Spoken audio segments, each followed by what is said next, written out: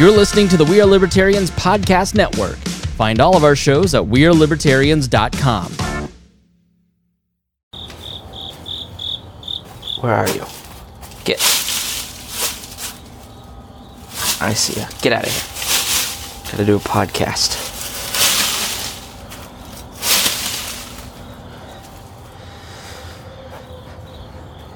Good morning. It's me, Chris Spangle, just here sitting on my front porch.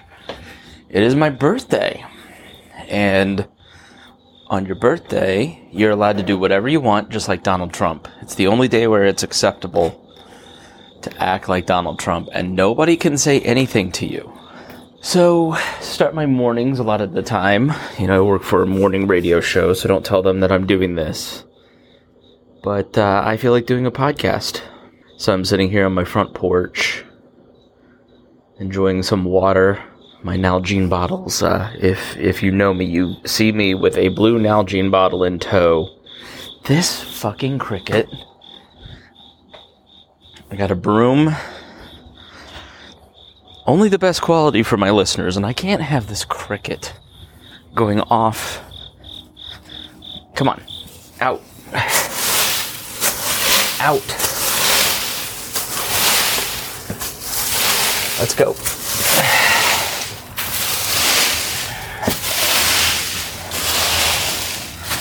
Needed to clean this up anyways.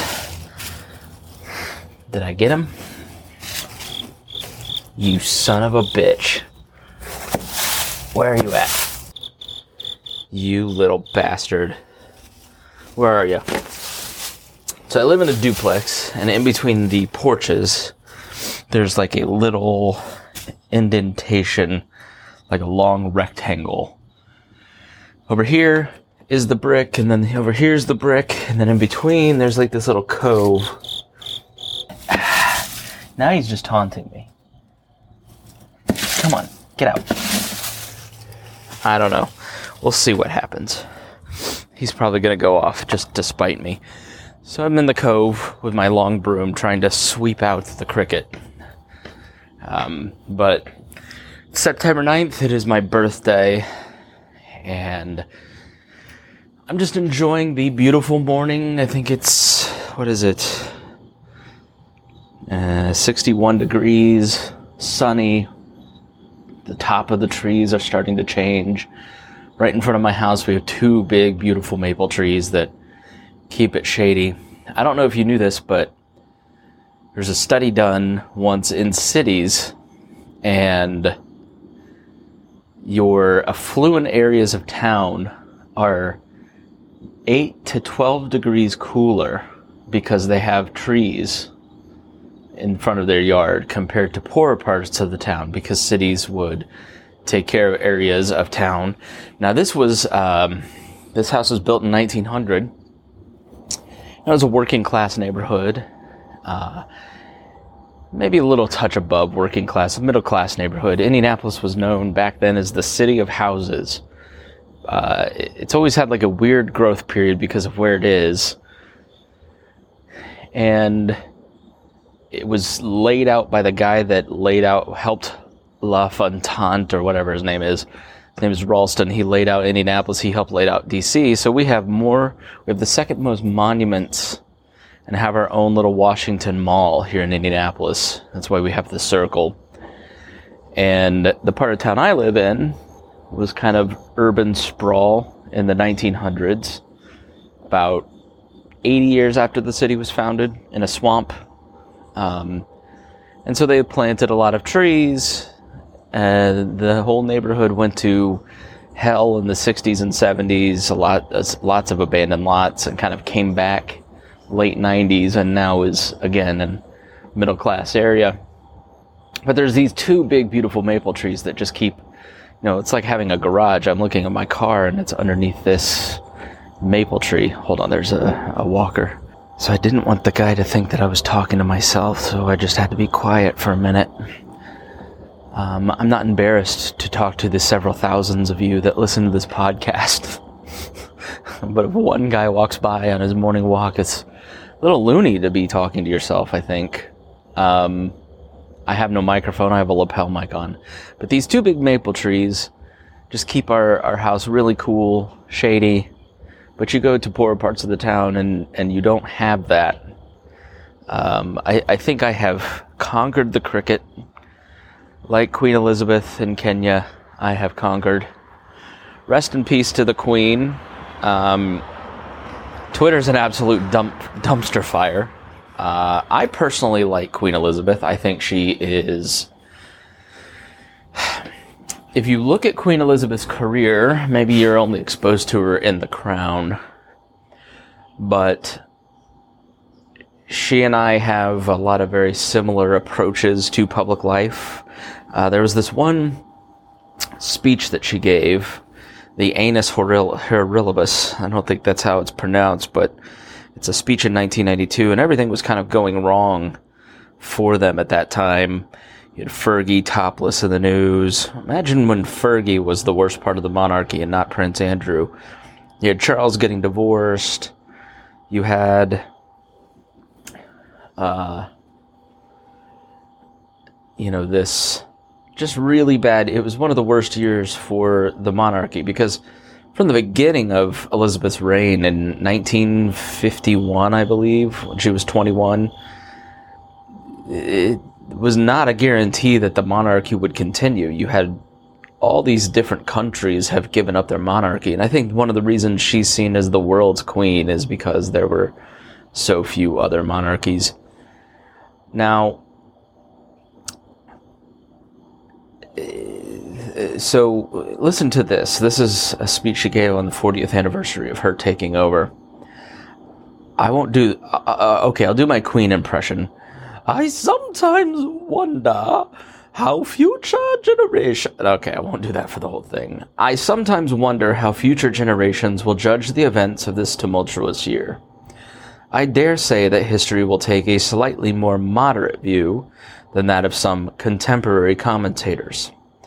Distance is well known to lend enchantment, even to the less attractive views. After all, it has an estimable advantage of hindsight. But it can also lend an extra dimension of judgment, giving it a leavening of moderation and compassion, even of wisdom. That is sometimes lacking in the reactions of those whose task it is in life to offer instant options on all things great and small. No section of the community has all the virtues, neither does any have all the vices. I'm quite sure... I keep accidentally closing it. I'm quite sure that most people try to do their jobs as best they can, even if the result is not always entirely successful. He who has never failed to reach perfection has a right to be the harshest critic. There can be no doubt, of course, that criticism is good for people and institutions that are part of public life. No institution, city, monarchy, whatever, should expect to be free from scrutiny of those who give it their loyalty and support, not to mention those who don't. But we are all part of the same fabric of our national society, and that scrutiny, by one part of another, can be just as effective if it is made with a touch of gentleness, good humor, and understanding. I think this sort of encapsulates a lot of the discussion around monarchy in Britain, but also it's a little bit relevant to today, even though it is 30 years old. We live even more than then. So, the tabloids were just eating them alive. The 90s were a very difficult time for Queen Elizabeth and the royals. She was seen as very out of touch after Diana died. But then managed to pull it together with the help of William and Kate Middleton. Although it's sort of spun out of control. I don't know how long the British monarchy will last. There's obviously a very real criticism that they are a drain on public resources. But they have something that obviously we don't, which is, I saw Ben Judah tweet something along the lines of, this is a spiritual leader, a military leader, a political leader. This is, it's, there's nothing in American life that you can comprehend. And it is sort of true, she served 15 and a half presidential terms or something. FDR's revered after 4. What she's essentially saying here is we should be critical of people in public life. We should be critical of institutions. There is no sector of public life that can offer all of the solutions, and every aspect of it is needed.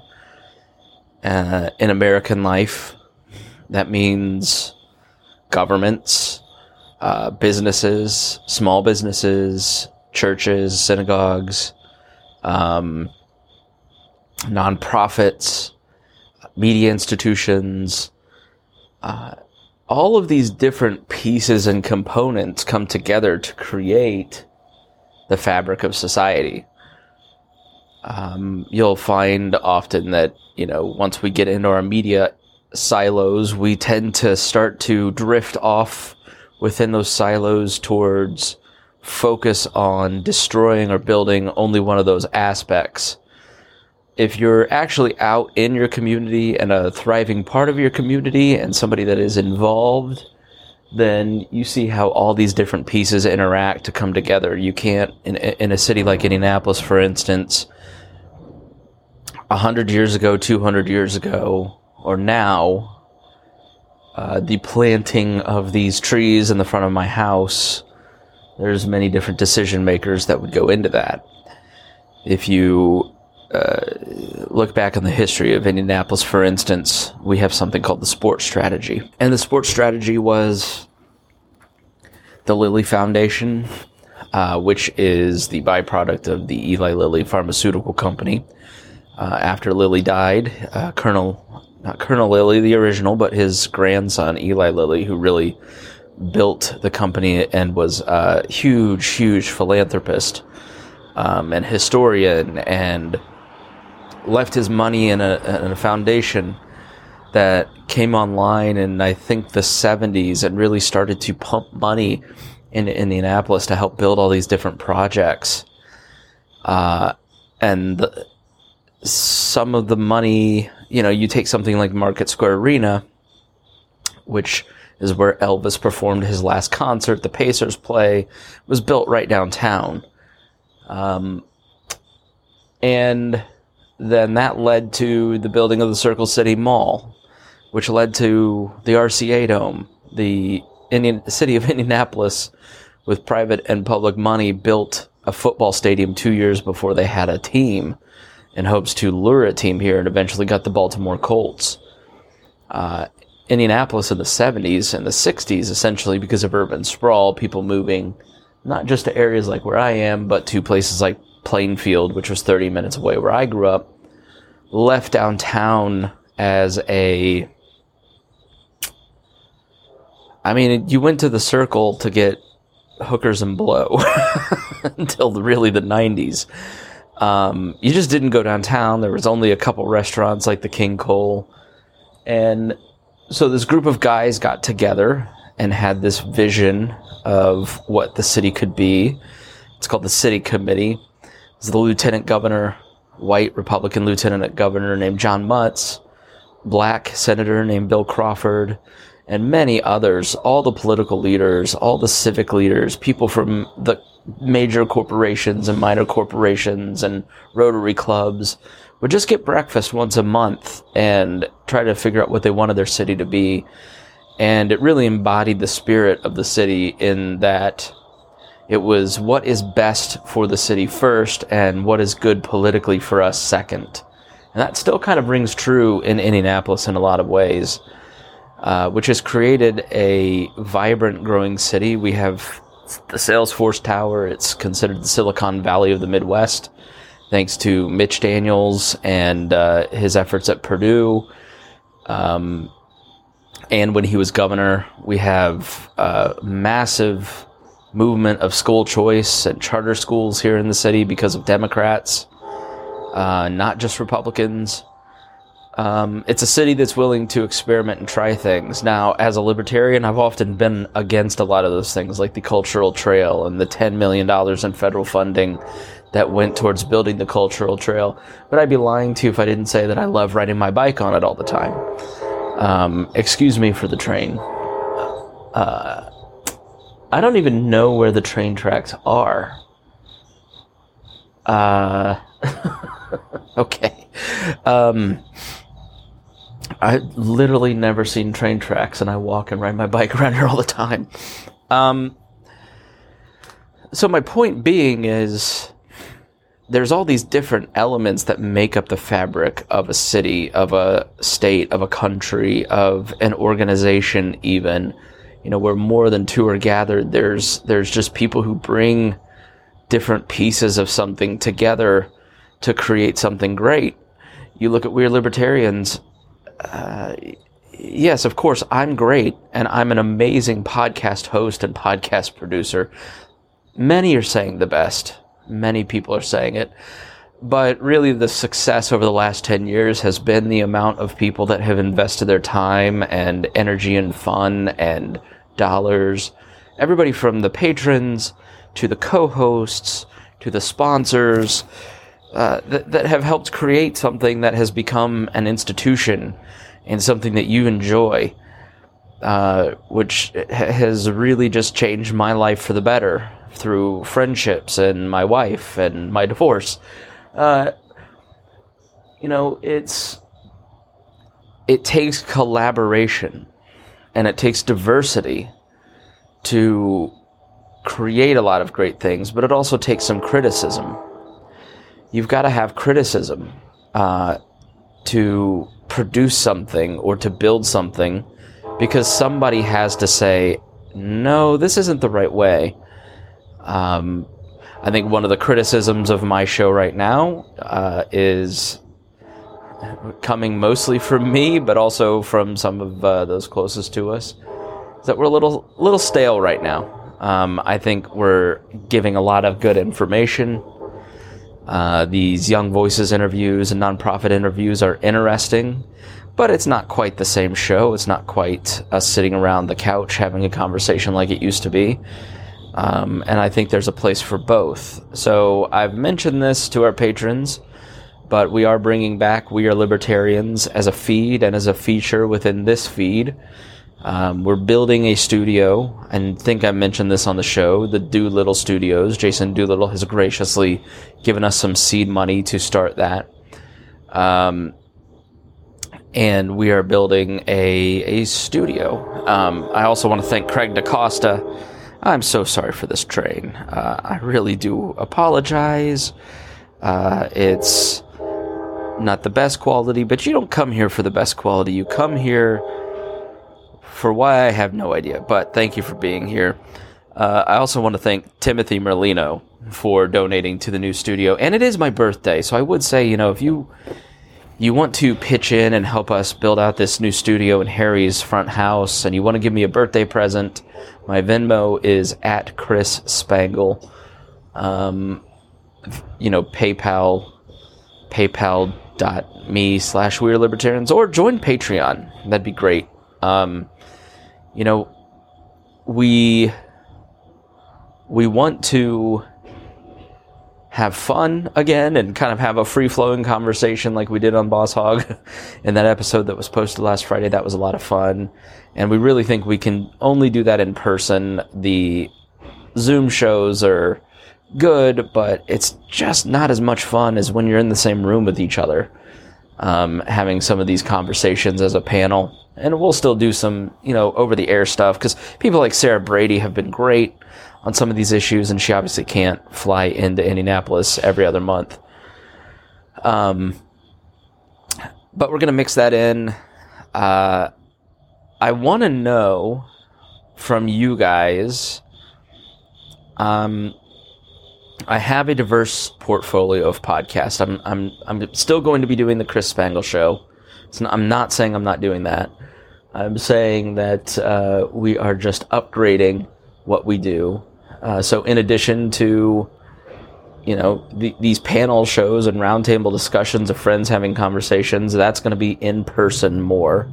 Those have not gone away. I know you have not heard Harry in a long time, but like I've said, Harry has a little more than a toddler. Ours is kind of 3.5, and it's really tough to make a standing Saturday commitment. So my schedule with Harry's schedule has not matched since April. And we talked about it, and we're like, we need to be more intentional about meeting together. And if we're going to do that, let's do it in person. But I've promised this to be the year of consistency, which is why, I found some people to interview and to make sure that there's stuff in the feed that is, I heard from a lot of patrons in January that they liked the show, but they wanted shorter things that kind of covered some of these issues, which is why I've partnered with Young Voices, unofficially, to just interview a lot of their folks, doing more of these little chats, just to make sure that, we're giving you good information. But I will never not be into politics. I will never not be a libertarian. But I have to be honest, I've really spent a lot of soul searching over 2 or 3 years, trying to decide if I want to be a professional political commentator. My job is good at Bob and Tom. I enjoy everybody I work with there. I know that just as a matter of my own professional career and interest, and, who knows how long that show goes on. Radio is known for being a cruel mistress, so I've always got an eye prepared for my second career. And I spent a lot of time maybe, working on columns or doing this daily and turning this into a radio show. And you've heard some of that experimenting. But I have to be honest, the idea of waking up every day and talking about politics makes me just want to put a knife in my brain. I can't imagine waking up. And there's also there is a hunger and thirst for moderate libertarian views. Now, if I were building a libertarian society, it would be an extreme monarchy, where the courts would be centralized and monopolized. But that's it.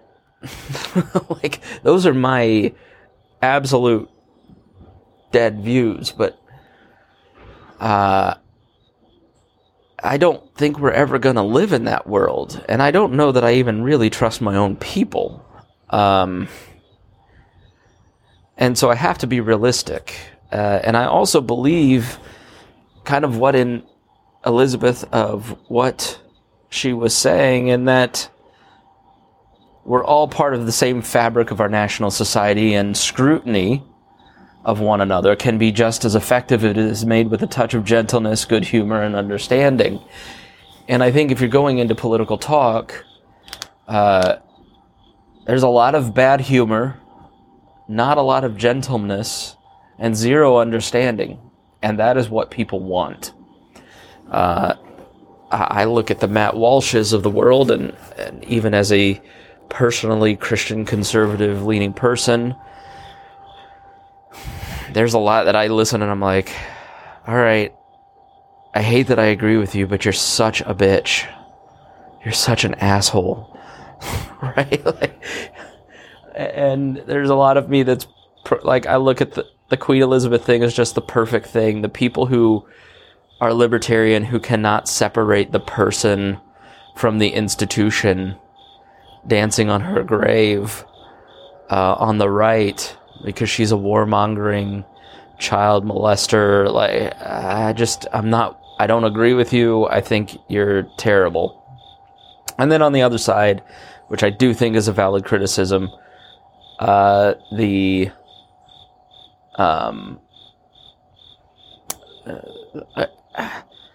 Queen Elizabeth is wearing jewels in her crown, and King Charles III will be wearing jewels in his crown that were stolen from India and Africa. And their wealth exists on the backs of colonialism. African slavery was driven by the English crown here in America, perpetuated by Southern slaveholders, no doubt. But Elizabeth, I think, is not getting credit from a lot of her leftist critics. If you just look up on Twitter, "she's dead," those two words, a lot of people on the left dancing on her grave along with the right. But Queen Elizabeth, Irish Twitter is on fire. Like, Queen Elizabeth is the queen that went to Ireland and formally apologized as the crown to Ireland. She's the one that fundamentally transformed a lot of the commonwealths in Africa and the Caribbean to being independent, and was a driving force within her own government to decolonialize a lot of these places. Was her record great or perfect? Absolutely not. Was she Winston Churchill? Hell no. She fought with Margaret Thatcher because Thatcher did not have a gentle touch and was not interested in releasing parts of the Commonwealth, for instance, the Falklands War. What she understood was soft power, and people who are interested in hard power don't understand that, don't understand each other.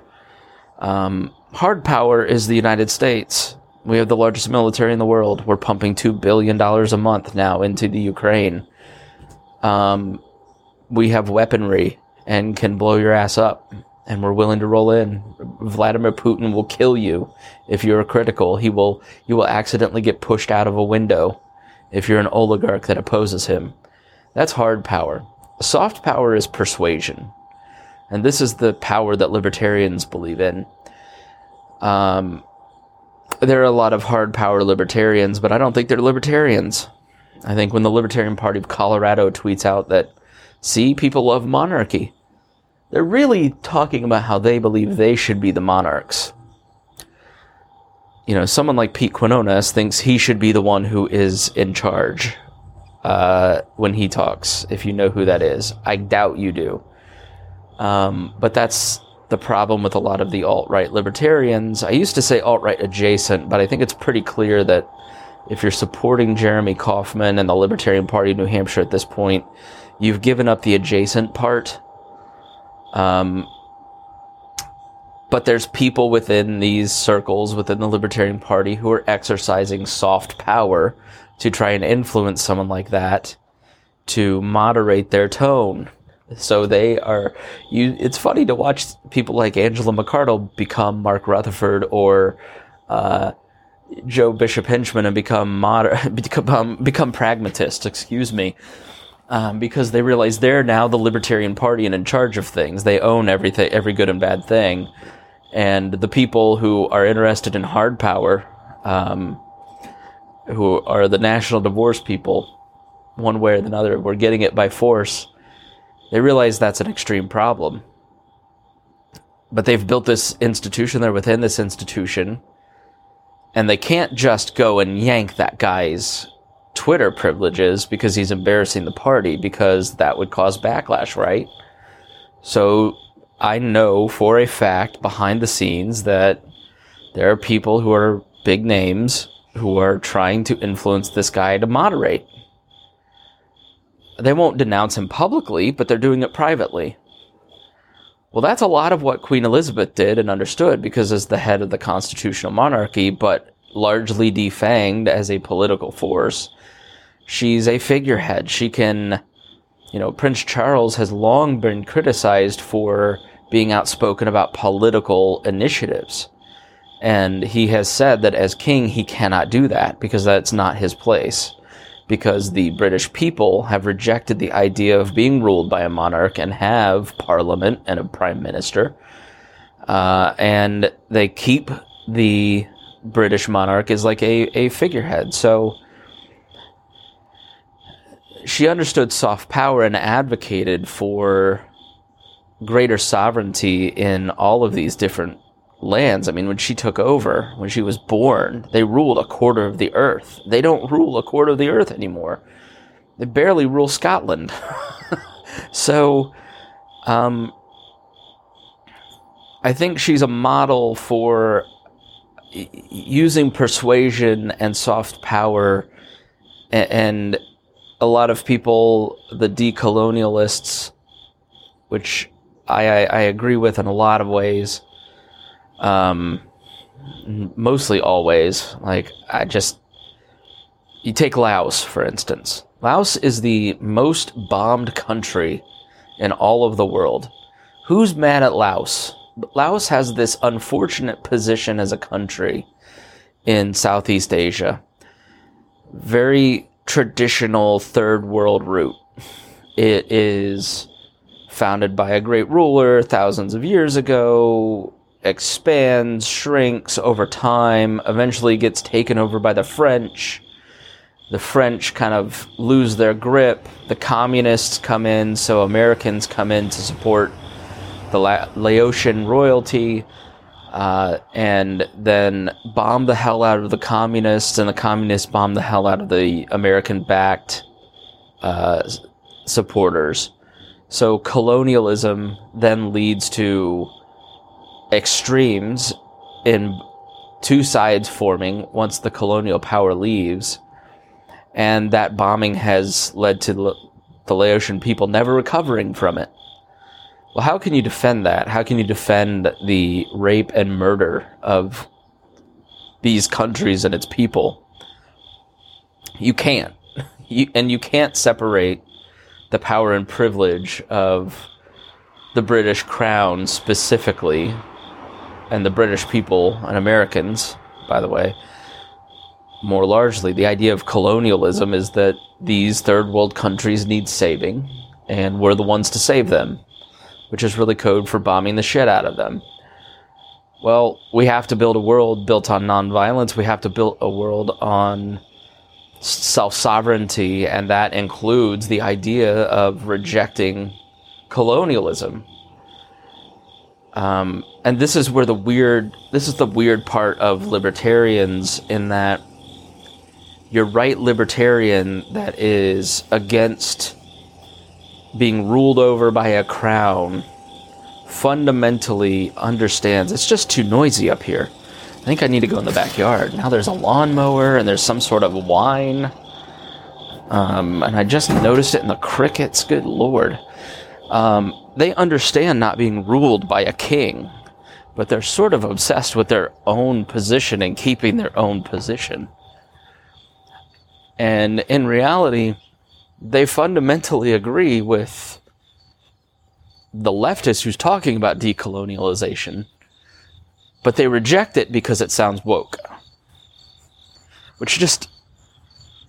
So you agree with the principle if you really think deeply about it, but you just don't want to agree with this person because they're liberals. Oh, there's crickets back here too, in the backyard, but at least there's no lawnmowers, I guess. So sorry if this sounds very bad.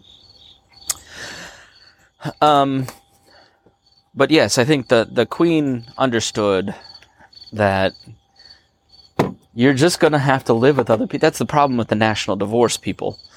Is if Indiana and Illinois fundamentally break up, we break up the union into 50 different countries. Or we have two unions, a blue union and a red union. And Kentucky and Indiana are aligned with Michigan, and Illinois is aligned with California. Okay, well, first of all, you're going to completely collapse the economy in a debt-ridden society. And you have to remember, the people who are advocating this are what we called 10 years ago collapsitarians. They believe that the fastest way to speed towards a libertarian anarcho-capitalist society is to collapse the current order. So they're anarchists in both sense of the words. They're anarchists in the sense that they want to be ruled by no one, and they're anarchists in the sense that they want anarchy. And those, by and large, are the people that are running the National Party right now. And they're shallow thinkers, and they don't really understand the consequences of what they're advocating in terms of how it really plays out. Some of them. Others, I think, know exactly the consequences of what they want, and that's why they advocate it. And they just sort of play off of what sounds right or what feels good. So the problem with a national divorce and building a society built on religion. So if you really sit down and talk to one of these guys who has followed Mencius Moldbug and Michael Malice for a long time, went to Mises events 10 years ago, and now they're, monarchists or advocating for a strong central government in the vein of Otto von Bismarck, because you had a society founded on hierarchy. So, remember the lobster thing with Jordan Peterson? There's a hierarchy of people. There's good and bad, and the reason that the Laotians are poor is that they just aren't as good or smart or effective as white people, right? Now, this is not my belief in any way. I'm explaining to you what a large wing of the libertarian movement now believes because of, I think his name is Carl Yarvin, also known as Mencius Moldbug or whatever. I mean, these are alt-right beliefs. This is essentially what they're arguing.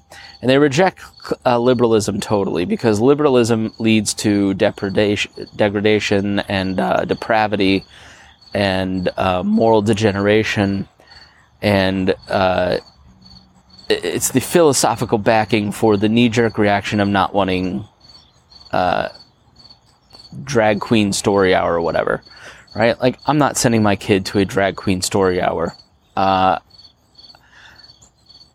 There's no way to separate sexuality from drag, and kids have no business being at a drag show.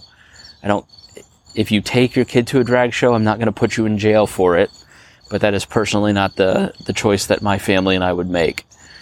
And you should respect that. Just as I will respect you in your ability to make what's a choice for what's best for your family. But both sides of the extreme reject that. The left rejects that because you are not fully embracing their ideology of gender fluidity, gender identity, open sexuality, letting kids be exposed to quote-unquote heroes, as I saw recently on Twitter. And you must be a secret bigot if you are not going to go. And then on the other hand, you have, by allowing people to do that, by not putting them in jail, you're creating a morally degenerate society. And we need to have a society built on traditions and values, and we need to make sure that the old world is supported. I mean, they're classic conservatives. What is being wrought throughout the libertarian movement and within the MAGA Trump movement and the Ron Paul movement, really, is the best way to put it, is a very old school conservatism that Winston Churchill's dad would have argued for, that Cecil Rhodes would have argued for, that there's a hierarchy of people. Sometimes they're going to be conquered, and you're just going to have to break a few eggs, and the people who are superior need to be in charge. There's really no way to separate white nationalism from the beliefs of of many of the modern movement's libertarians. And they don't like being called white nationalists or fascists, but they're just not there yet. But that's where they're going. It's like I had friends who, if you remember the brutalist era, 2014-15, with all these libertarian brutalist groups with a lot of anti-Jew memes, and they'd be like, oh, well, I'm not anti-Semitic. I'm just joking. These are just jokes. And now, a couple of those people, I'm still friends with them because I want to understand what they think. And one guy is just openly a Holocaust denier and anti-Semitic. I'm proud of it. They weren't jokes. They were just like a permissive step towards being where they secretly were. It was just a way to kind of like signal to other people, this is where I'm secretly at. I'm just not willing to fully come out is where I'm at. So I'm going to make jokes because then I can hide under the just joking and kind of test the waters and see where everybody else is at as a social signal. And so many of these guys they're all about social signaling and virtue signaling too. I think it's well documented, the left's version of virtue signaling. I mean, I walked by a house yesterday with a red, white, and blue flag painted black with 6/24/22 painted on it next to the pride flag, next to in this house we believe love is love. Like, like that's virtue signaling because you're saying to your neighbors, I am clearly with this team. And then if I were to go on Twitter and this has happened since 2018, I'm one of the first people to be critical of the Mises Caucus and to identify where this was going and to identify how bad this would be. And I'm right, and I should get more credit than I do for being right about where this would lead and how it'd be the destruction of the Libertarian Party ultimately, because now we have two sides that are reacting to each other, and it's this viral loop of terribleness. But they signal to each other. You'll see under my posts, like, I don't even know what the podcast is. It's one of these podcasts that isn't original, but is basically like they listen to Dave Smith and then just regurgitate what Dave Smith or Michael Malice says. It was one of those hosts, and I was having a conversation with another guy arguing about, I think, the New Hampshire tweet and Meghan McCain and kind of the subject of what I'm talking about now, which is, how do we approach each other and how do you, criticize and how do you shape institutions and use gentleness to be effective in the vein of the Queen here. But like the podcast host just started posting memes and GIFs about me. And it's simply to get a lift to his feed to signal to people that I'm not to be trusted because I'm not in the group. Because I don't support their current thing. And these people don't understand how they're exactly like the other side. Because each side is just reacting to each other. I don't know what the phenomenon is called, but like you take something like the Billy Graham rule. Billy Graham rule is now known as a married Christian man should not be in a room alone with another woman out of respect for his wife, as if he somehow can't control his sexual urges. That he will somehow violate the woman or she will violate him because this associate pastor who's 275 pounds with a double chin is just so irresistible that the church secretary just can't help but suck his dick. Or that, there's just harlots everywhere who will lie about sexual abuse. Me Too was a scam, and so I just can't be around women, and so I just shouldn't. I think there's a place for, as a married man, I meet alone with women. My wife knows about it. We talk about it. I have female friends. But as a man or a woman in a relationship, you know where the boundaries are, right? Like Matt Chandler, who I love, and obviously has stepped down because he, I don't know, was friends with a woman. I'm not quite sure what's going on there.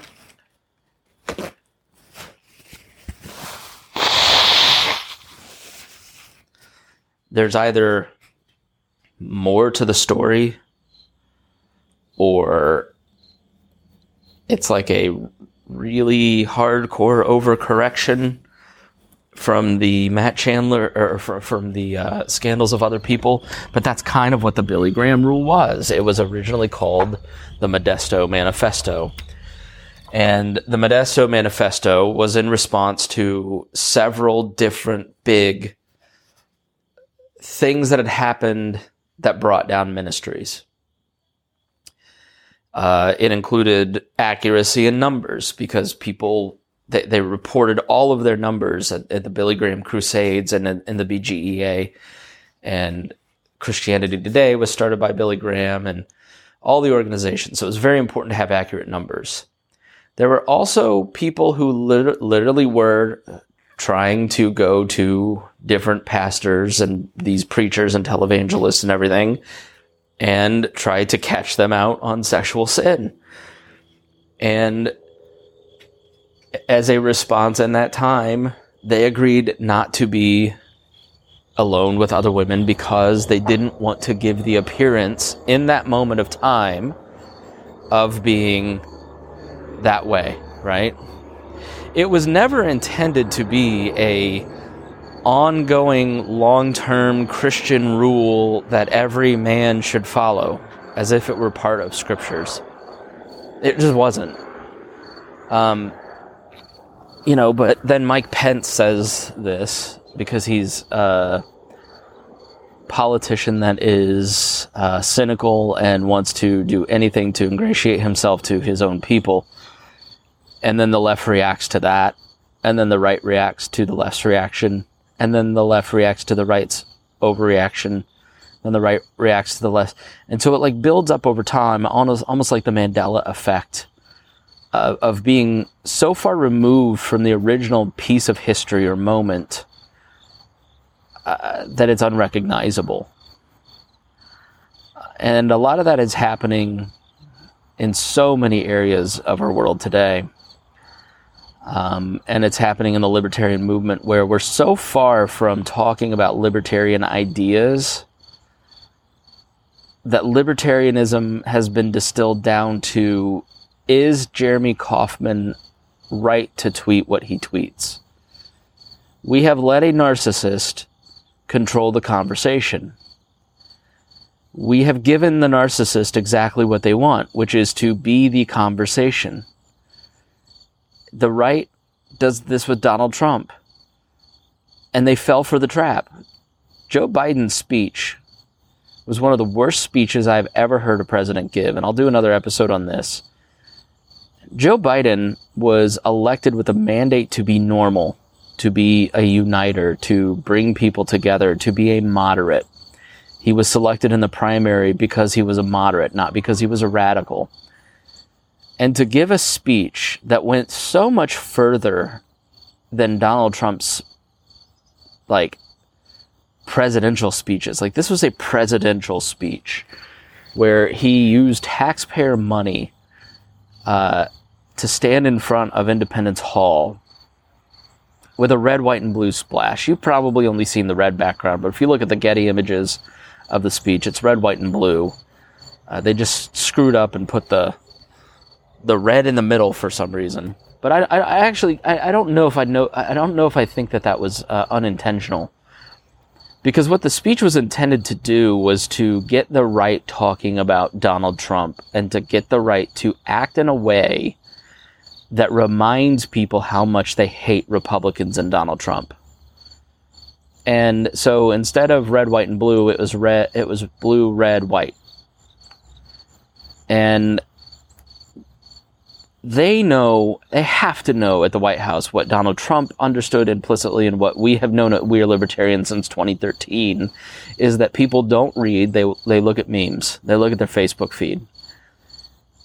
They wanted so many people to call Joe Biden Hitler. That was their deepest desire. That was what they wanted more than anything. And they fell for it. And they're talking about Trump. Because to not get absolutely crushed, they were losing. You remember Mitch McConnell saying, I've never seen numbers like this. We're 12 points ahead. That's now 3 points and closing because of Dobbs and abortion, and just because of the general way that Republicans act now, like this Blake Masters, former Lou Rockwell writer, clear anti-Semite. I'm sure he's just joking, so I'll say allegedly. I'm sure it's just all a joke. They're reminding people of what they don't like. What independents, which are ever growing and now more than 33% of the electorate, of which many of you listening would probably identify yourselves as independents more than even libertarians anymore, want is exactly what Elizabeth was talking about. That they want criticism, they want reform, they want institutions to be more responsive, more humane. And they want it done with gentleness and understanding. There's always going to be a core of people on either side that want extremism, but that's not like Donald Trump lost an easy election by being Donald Trump, and Joe Biden won by being quiet and boring, and Joe Biden's going to lose again because he's not followed his own mandate. The other thing I'll say about Queen Elizabeth and the reaction to it, I think, is our own struggle with time and death. And as I approach 40, as I turn 39 today, she's been a constant. You hear that? She's been a constant calming presence. And she has. She's been there since the 50s, and you see like Mick Jagger, who's old as hell now, tweeting about how his remembrances of her as a kid when she was being crowned. It's hard to find somebody who remembers life under her father, right? Like she's our whole life she's been the queen, right? The cotton-headed, Monty Python queen. She's the queen. Like when you think about it, I'm sure some of you think of Beyonce or Queen Latifah, but generally, if you said the Queen, most people would think the Queen of England. And so that disappearing has some implications. I've been thinking a lot about this lately as I get older. I'm so glad that I got to grow up in the 80s and 90s, and my YouTube randomly came up on Red Skelton on Johnny Carson, and it was hilarious. And Red Skelton in this video is like 70s, clearly kind of retired and out of the game, but like Johnny Carson's fangirling because he loved him as a kid. My grandfather loved Red Skelton as a kid. He was this comedian from Vincennes, Indiana, who had a radio and TV show and did all these weird characters like Junior, talked like a little kid, and Clem Cladibital Hopper, who was kind of a hobo type. And he was like a lot of these comedians like George Burns and Milton Berle and Bob Hope, who all came up under the vaudeville circuit before there was radio and television. I just saw the Elvis movie, and it's a lot like that too, where night after night after night, several shows a day, you're just traveling town to town, just face to face with an audience, grinding it out, learning what people like, learning from carnies, learning from,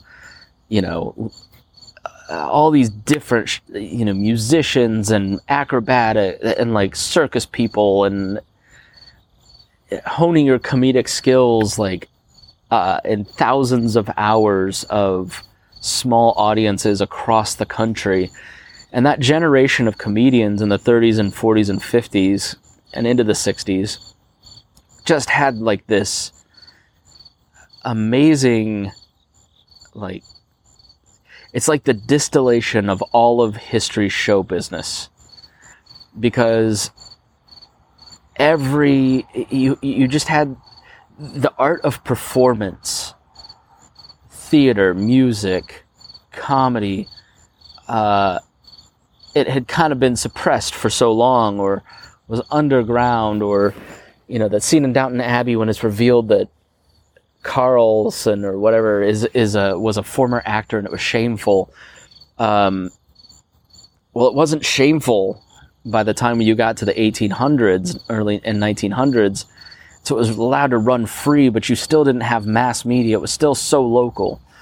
And so the generation before the Greatest Generation and the Greatest Generation preserved kind of the pre-mass media distillation of human history's entertainment.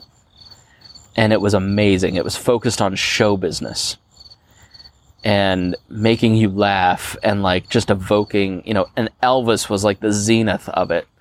This guy who just mixes blues and gospel and, black and white gospel and jazz and country, and puts it into this crazy package with this manager who was a former, like Colonel Parker was, escaped from Holland because he allegedly murdered somebody, and ringed every dime and created all these crazy new contracts for Elvis because he was just a bullshit artist of the highest order, thanks to his days in the carnival. And turned Elvis, Elvis by the end had like these massive orchestras, a white gospel choir, a black gospel choir, and had the money to just like take it to a level that nobody could take it to, not even the Beatles, and had this level of showmanship that nobody could touch because he had all those hundreds of hours in the South traveling around the country. And he's kind of like the perfect storm of all of these pre-mass media impulses driving into one like manically driven person, and everything that came after that has sort of just been hollow copies and NFTs, and I think there's some arguments for traditionalism. Like when Jennifer Lawrence says that she no longer wants to fuck with anybody who's not political because the times are too, I just want some show business out of you. I want you to entertain me. I want to escape. We're in a moment of entertainment where everybody wants to escape. They want dad jokes. They want to forget the pandemic. They want to move on from politics when they're being entertained.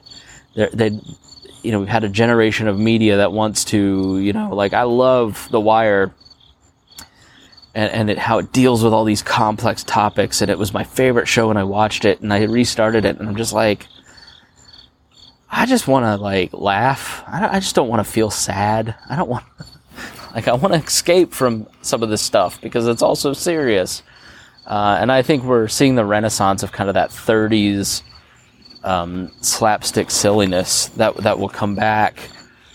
I have no idea how I got off on this tangent, but I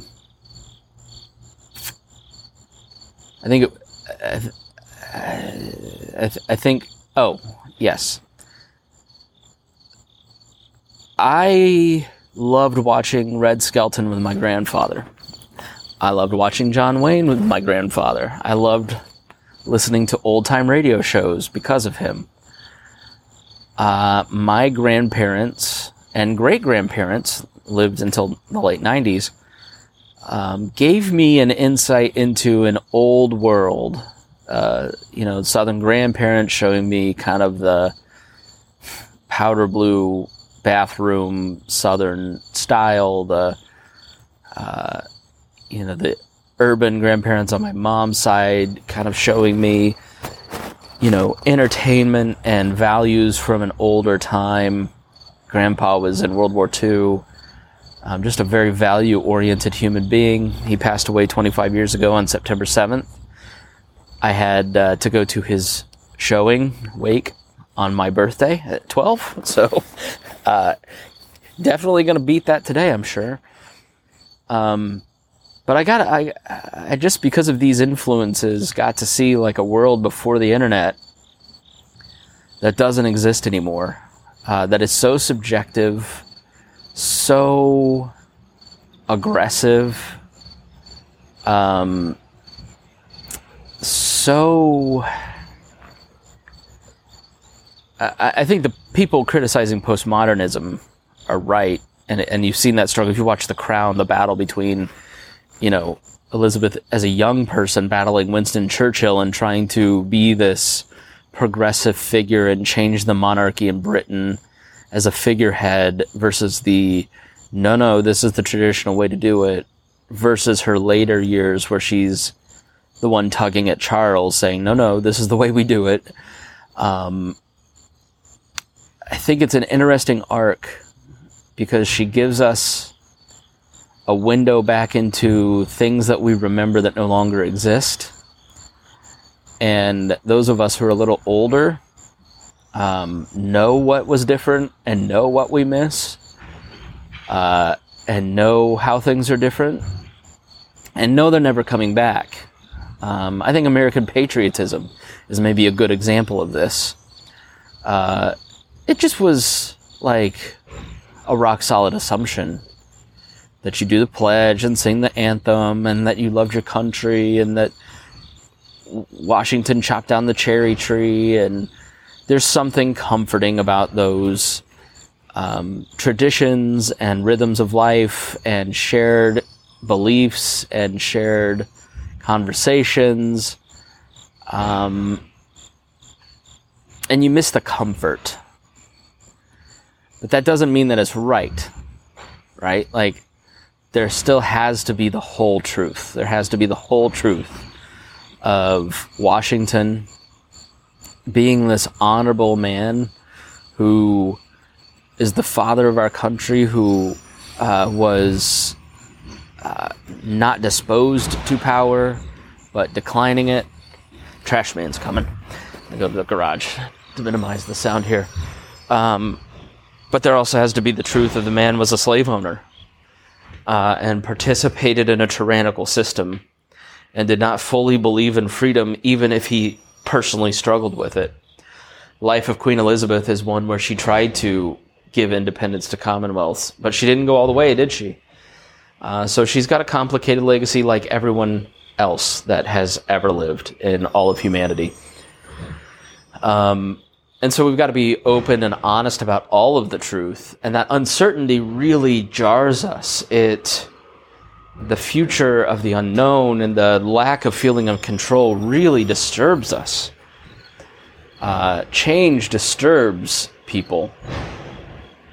And I think it's a universal trait. It's just sort of the generation that you're in some ways. Like, I have enjoyed watching the Elvis stuff because it reminded me of being a kid and kind of the Southern vibe that I grew up with and was around with my family, and the uncle with the bell-bottom pants and the sideburns in the late 80s still, because he loved Elvis. So I love some of that stuff because it's comforting because you remember that time when things were a little bit more secure. And it's hard to embrace, but, every generation, like Generation Z, comes along and wants to change everything and undo everything and do things differently because they don't think it's right. And then they get older and realize that maybe some of these traditions were good, but it's too late to recapture them. So I think the sadness and the complication of her passing for so many people is that, especially British people, where you're going into Charles, it's totally unknown. He's not a likable person. William has much more of the respect for the institution as a grandson, which she was smart in that. So the old lady got her grandson knowing Charles is a lost cause, is going to do what he wants to do. He'll keep most of the traditions, but William is going to be an influence for far longer because he's going to influence his kids. And so if you want the old ways to last, you got to invest in the grandkid and tell him what came before. Because you have to remember, what's your great-grandparents' names? Both, all four sets. Do you know anything about them? I couldn't tell you. And that was they died in the 30s or 40s, except for the ones that I knew until the 90s. like, I don't know anything about my extended family. So memories are very short. Your life is very short. And you matter to the 100 people that you're engaged with. And you will not matter in 100 years to anybody. Maybe you will have influenced future generations by taking the time to invest in them and have conversations and remind them of what the past was like and why these things are important. But, anyways. All right. Well, thank you for indulging an old man on his birthday and allowing him to prattle on about many different things. I had a lot more to say than I thought. I do want to open my present from Joshua Sexton. Joshua is a longtime listener. He is one of the few people I know, other than Christy Avery, who has listened to every single episode of the podcast, all 1,300. You can listen to all of them. If you are a subscriber, there is a podcast feed where you can go back and listen to all the old episodes.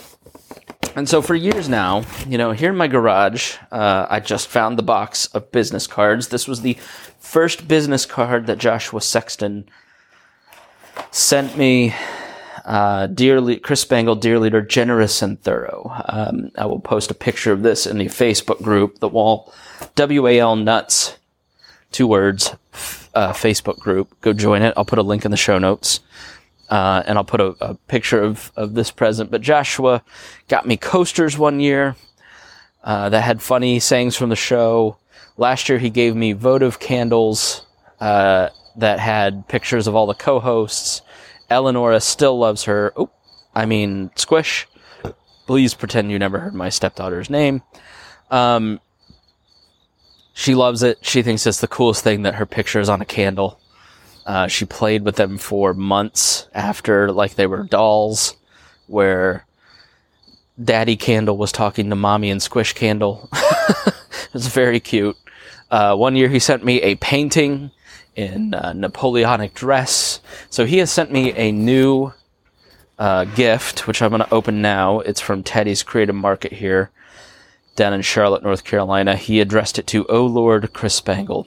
He also made me a lord last year. I am an official lord of a piece of territory in this little British island. So he always sends the best gifts. And when I talked to him in January, he said, do you find it creepy that I spend more on your birthday than any other person in your family, including your wife?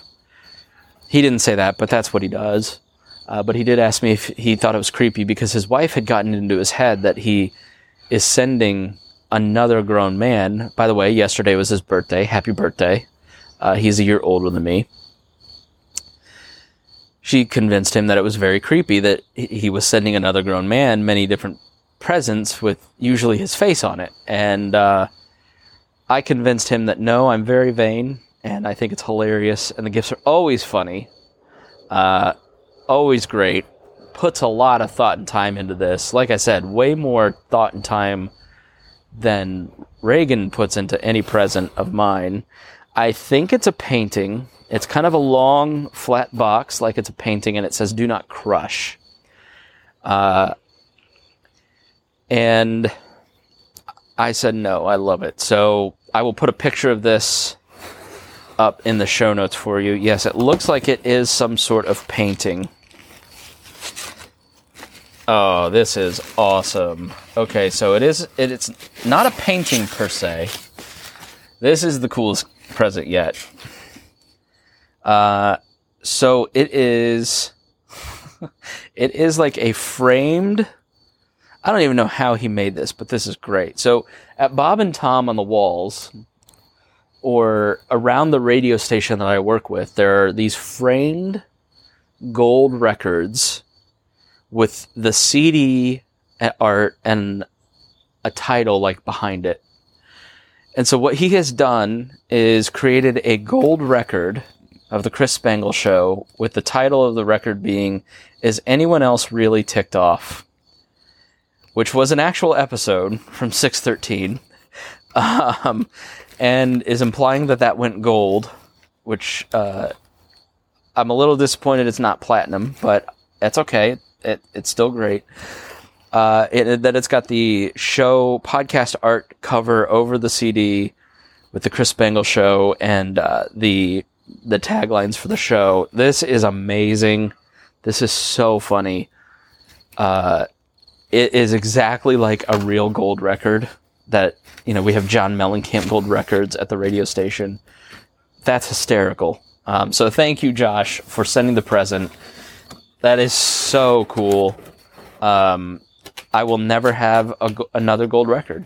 And it's so cool to have a podcast that went gold. And it was titled Is Anyone Else Really Ticked Off? So, beautiful gift from a beautiful man whose wife thinks that he may secretly be in love with me. So, this is definitely the best one yet. And so funny and thoughtful. So, thank you. Thanks everybody for listening and indulging me and taking the time to help me blow off work for an hour. I don't know how long I've been talking. Every time I go look, I'm like, oh my God, that was an hour. Who's going to listen to this?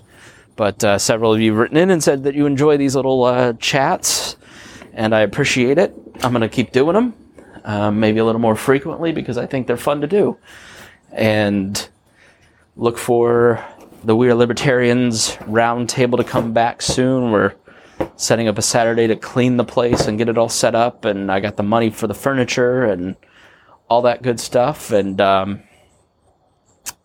you guys are the best, and I thank everybody for listening, and we'll talk to you soon.